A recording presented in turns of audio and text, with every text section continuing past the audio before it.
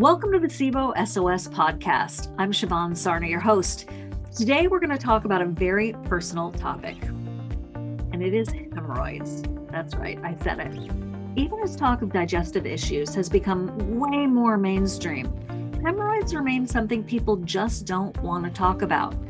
But that's a really big problem because they can be very painful to say the least and devastating if you have them, dangerous even.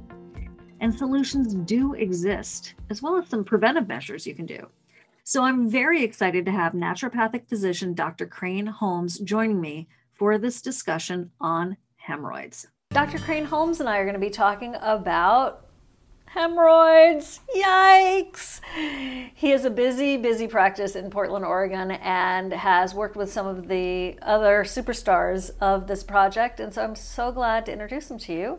Thanks, Dr. Holmes, for talking to us about a very important topic that most people don't enjoy chatting about. Right, thank you. Let's go there. Okay? So if you have a hemorrhoid, it's painful. It doesn't always bleed, right? Mm-hmm. What exactly is a hemorrhoid? Right, so hemorrhoids affect about 50% of people over the age of 50, and about 30% of people have some sort of hemorrhoid or symptomatic hemorrhoid. So a hemorrhoid essentially is a varicosity of the hemorrhoidal veins.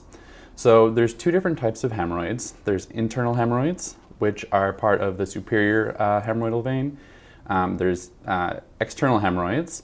And the kind of big difference there is that the internal hemorrhoids tend to be painless, and the external hemorrhoids tend to be more painful. The reason for that is they're covered in two different types of cells. So the internal ones have columnar cells, and the external ones have squamous cells, and because of that and how they're innervated, some people can have painful and some people can have painless hemorrhoids. Innervated meaning because of the way the nerves go to it? Yep, the way the nerves go to it. Okay. Correct. So I had a friend who had a colonoscopy, and on the little report it said internal hemorrhoid. Yep. She was like, what? And she had no idea. And so is it okay to have an internal hemorrhoid? Is it something we should monitor, be aware of, talk to our GI doctor about it for the next time we get a colonoscopy? Mm-hmm. Yeah, like I said, so most people over the age of 50, over half have some sort of hemorrhoid. All right. They can grade hemorrhoids, so there's 4 different grades of hemorrhoids. So for a lot of people, they just have these mild grade 1, grade 2 hemorrhoids. They don't notice them, they don't bleed, they don't cause any pain. And for those people, they usually, we just think about dietary changes or some basic lifestyle things that we could do to help manage those for those people. Meaning more fiber or less fiber? Yeah, more fiber. Okay. Definitely. Okay. And things that tend to cause hemorrhoid in people are anything that increases our abdominal pressure. So straining during bowel movements or uncontrolled blood pressure, things along those lines. Never heard of that before. Yeah. Bloating? Bloating could be an issue, but it doesn't necessarily increase the pressure enough to cause the hemorrhoid to flare. Or form, yeah. Okay. The way that I talk to my patients about hemorrhoids is I kind of say it's like a balloon, right? Yeah. So you take a balloon, the first time you blow it up, it's kind of stiff, it's hard to blow up, but as you continue to blow it up and blow it up and blow it up, it can kind of get easier and easier to form a hemorrhoid. For a lot of people, if they're not straining, they may get small ones because it's just blowing up a little bit. But if you're getting strainings or increasing pressure, those hemorrhoids can continue to grow and continue to stretch, and you can get recurrent hemorrhoids. Okay, let's talk about the kind that bleed, Mm-hmm. because that is scary. Seeing blood in the toilet, red Definitely. blood or black blood, meaning that you've already digested it. Obviously, it's a horror. It's a horror. Definitely. It's a horror. So, do you have any suggestions about what we should be thinking about if we have a hemorrhoid that is bleeding, and then any thoughts on prevention and treatment? Definitely. So you're 100% right. So when people have blood in their stool, the first thing that I would think about, especially as a doctor, is come see someone like myself, mm-hmm. right? Like, it is scary, and sometimes the easiest thing that we could do is just give people peace of mind that maybe it is something just like a hemorrhoid, and it's not something worse. So that usually gives people peace of mind right then. So coming to someone's office like myself, we can take a look and say, yep, for sure, that's what you have is hemorrhoids. And then, like you mentioned, we're thinking about, okay, A, how do we prevent it from bleeding if it already is bleeding? And B, how do we get it to kind of go away? So there are some things that we can do topically for it, both natural and pharmaceutical. So a lot of those things will decrease pain and kind of help tonify the vein. So help make sure that it's staying more stable, more strong, and holding all that blood kind of back. So we definitely have some options like that. And the other thing to do is to really prevent straining in bowel movements in general. So most commonly we see patients that are constipated developing hemorrhoids. So something that I really commonly use is something like magnesium. So people who can find that right dose of magnesium to help have easy bowel movements, they're not straining, using a squatty potty or something to bring their feet up. So again, that we're decreasing the amount of pressure that they have to do, and then also exhaling if you have to strain during a bowel movement. So instead of holding your breath and bearing down really hard, having a nice breath out while you're having a bowel movement too. What are some of the topical things that you can do? So topical, really common, most people have heard of is Preparation H. Oh yeah. Preparation H is something that's widely available. Interestingly, so it contains things like phenylephrine, which can help with the pain. It contains a steroid cream and witch hazel. So that's kind of what we think about when it comes to Preparation H. And the witch hazel is that thing that I said that'll actually help tonify the veins. And then naturally we have things like stone root, witch hazel again, something called yarrow, cinnamon, and some of these can be either taken in a capsule orally, or they do actually make a cream that you can use on your rectum as well. Stone root? I've never heard of that. Yeah, stone root. It's an herb? It's an herb that really just helps tonify the vessels. Oh, that's cool. Okay. Chinese medicine. Yep. Green box. I see it. It's like the soldier's pill. Do you know Okay. what I'm talking about? I'm not familiar with that It's one. this pill that they used in war in China if somebody was bleeding on the field Okay. to help with fixing the bleeding. And a friend of mine who goes to an acupuncturist, she said she took these pills for her hemorrhoid, and then I was having some surgery, and my acupuncturist gave me the same pills because she wanted to make sure that I would heal up quickly from any bleeding. Right. So I will put a link about the name of those pills. Right. Note to self. Right. Yeah. That's great. Yeah. You're right. These little, it's like a bubble pack, sorry. But we'll give you the information because it's cool. It's apparently like super fast. Well, that's interesting because you mentioned after surgery, because for some people, depending on how severe their hemorrhoids are, surgical removal is one of the options. Okay. And they actually find, so they call them Phlebobotanicals. So Flebo. So my surgery was for something else. God, please don't make me have to have surgery for hemorrhoids. That sounds horrible. And yet, I'm sure it's a relief for some people. Right. Yeah. Phlebobotanicals, so helping with the vein and the vasculature. Okay.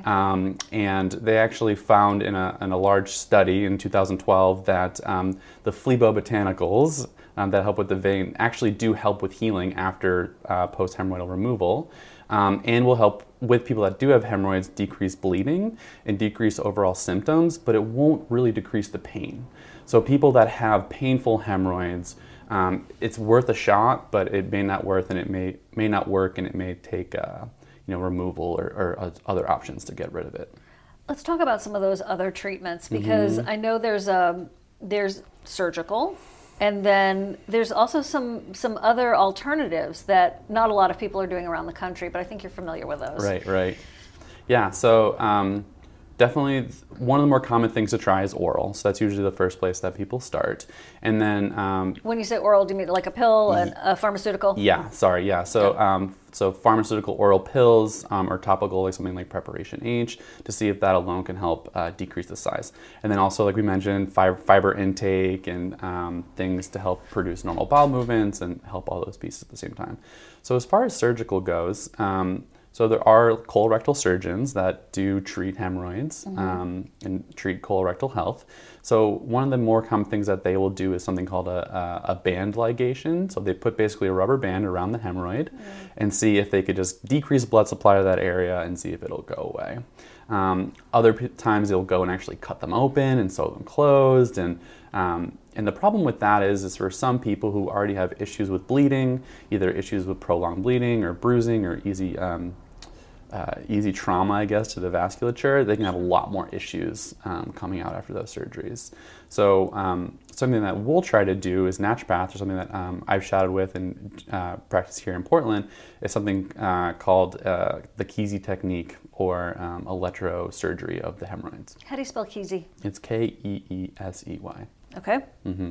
And what is that? What's involved there? So essentially the idea there is it's we call it a monopolar electrocautery. So we're sending milliamps of direct current into the hemorrhoidal tissue. We only treat the internal hemorrhoids this way because, again, they are painless. where the external hemorrhoids are painful. So for people that have external hemorrhoids, they'd have to think about other options. But for internal hemorrhoids, which tend to be the more common type, it's a great treatment. So what we do is we essentially insert the electrode device into the hemorrhoid while someone is just laying there on the table, and we run some electrical current through there. It will cauterize a little bit of the tissue, so since we're thinking about the veins needing a little bit of support that way. But the biggest part of it is it actually brings our immune system to those cells itself. So kind of the forgotten area of the body in some ways, where we have this boggy, saggy, maybe inflamed tissue that we're then sending an electrical spark to that tells the body, hey, we need to bring some guys in here to clean up the area and gobble up some of this extra tissue and see if we can shrink the hemorrhoid down itself. That's cool. Yeah, it's super cool. It's like microneedling for the face, kind of. Yep. That's what it reminds me of. Yep. Would the patient who has Ehlers-Danlos, do you think that they might be more prone to something like this because of the laxity? Definitely. Ehlers-Danlos syndrome patients I see commonly with hemorrhoids and also fissures.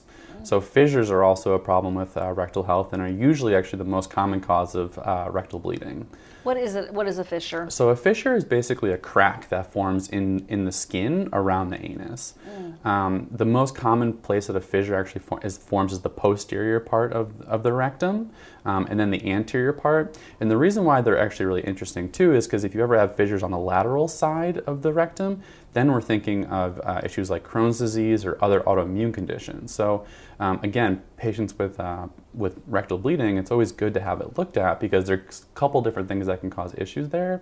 And if we recognize that, oh my gosh, like this fissure is more lateral, it's not in the normal spot, then we want to make sure we're really doing our due diligence to think about other issues other than just like, oh, it's just a little crack in the skin. Okay. And does it come from dryness? So normally it also comes from constipation. Okay. Constipation, some people for loose stool too, and then they're also common in pregnancy, post-delivery. So that's where we'll see them too. Sure. Yeah. So we're going to just continue to go here because we're in the conversation. But like wipe front to back. Do you have any suggestions for people who are suffering with this, like using witch hazel frequently? For the hemorrhoids? Yeah, and just for like life. Do you have any advice for people for life? Because no one is talking about this. Let's face advice, it. Yeah. Yeah, life advice for, personal hygiene. Right. Yeah. First, always look both ways before crossing the street. That's always good life advice. Okay. And I think the biggest thing really is to try to prevent constipation or prevent straining. I mean, I think prevention model is one of the better ways to do it. For some people, like preparation H can be great because it's something that can be discreet. You can take it with you, and if you're noticing worsening problems, you can do that. Another thing that can help a lot of people is a sitz bath. So sitz bath is a form of hydrotherapy where you actually just sit in warm water. And a lot of research out there shows that the sitz bath will actually relax the internal sphincter of the rectum, which they think has some correlation with why people may get recurrent hemorrhoids. Okay, let me ask you a question here. Yeah. What do you put in that? Is it sitz bath like sits yourself on down? S-I-T-S? S-I-T-Z. S-I-T-Z, okay. Yeah. Named after the famous GI doctor Ben Sitz. That's not true. I don't know who that is, but that's a little Google moment you can have right there if you care. But do you put anything in that water? For most people, they just warm water is totally okay, right? For some people, depending on what it is, I mean, I've heard some horror, I don't want to call them horror stories necessarily, but some people putting essential oils and other things into the water, and depending on what it is, causing more burning or more pain. So for most people, I recommend just trying just hot water and just seeing how it could relax the muscles and relax the tissues. Do not put peppermint in that water. Don't put peppermint in the water. There's something I just saw in the market. It's called a Shakti Spa. Do you know what this is? No. It's like for vaginal steam baths. Okay.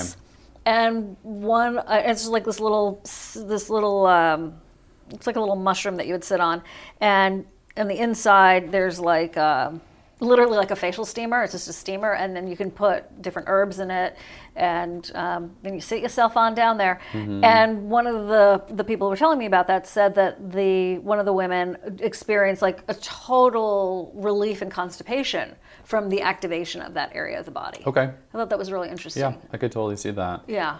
And then the other thing I was going to ask you about was magnesium. What kind do you like? Right. So I always find it's very patient dependent. So I usually start with a blend for a lot of people. So magnesium citrate or magnesium oxide or magnesium malate.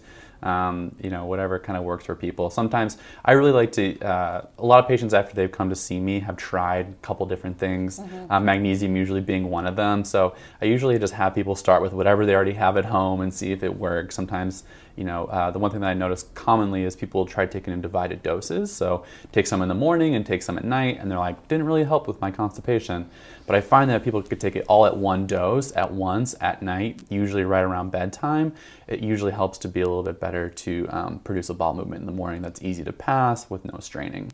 I love powdered magnesium because that way it's really easy to find the right dose that works for a person, and you don't have to worry about swallowing a bunch of pills. Yeah, and there's Calm out there. Yep, Calm's a great one. A huge product. And what do you think about the topical magnesium creams? Yeah. I haven't found those to work really well for bowel movements. Yeah. I did see, though, an interesting study out there about using topical magnesium to actually increase DHEA levels, one of our master hormones in the body that helps with different sex hormones and stress regulation. So could be interesting to try for that at least. Yeah. What about, sorry, I have a lot of questions here. Sure, I love questions. A lot of questions for you. That's how this whole thing got started, all these questions I have. Foot reflexology. Yeah. I love foot reflexology. I was blessed to be introduced to it when I was 13 years old, and it's been such a tool for me. It puts me very quickly into a parasympathetic state. I know some people can't stand to have their feet touched, so not for them. Not for you, that's fine. But you can do motility things with it and all that kind of stuff. Have you found that to be true? Yeah, I think that for people that enjoy touch and enjoy touch therapy, I think that foot massage or foot reflexology is a great option. Yeah, and even just for some people, just putting their feet even in a warming bath with a little bit of magnesium salts too could be really nice. One of the things that we talk about too is with a lot of patients is just even getting outside barefoot in general, and then just how nice it is really just to have your feet massaged and touching the ground and kind of just getting the feedback can really help just calm people down and put them more into their body and help with bowel habits and things like that. Little foresting, even if you don't live near a forest. Exactly. Yeah. Some people I just tell if they have grass anywhere, just get a lawn chair and sit outside and drink your coffee outside. If that's your only outside time that you get all day, that's something. That is something. That's something. Something in the right direction. Right. Thank you so much. We covered a lot of territory there. Really good to have you. Great to be with you today. Thank you. Thank you so much to Dr. Holmes for being willing to get down to the nitty-gritty on these important, if uncomfortable, topics. If you're interested in learning more about Dr. Holmes, be sure to check the show notes to find his website. Also, be sure to check out all the exclusive discounts we have for the SIBO SOS community, which you're now part of because you've been listening to this podcast. And thanks for that. See you next time.